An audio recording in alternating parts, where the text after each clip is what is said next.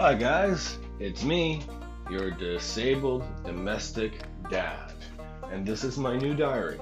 I've been meaning to write a diary for a couple years now so you could get to know who I am, but now that I can't read or write, this seems like the right time, oddly enough.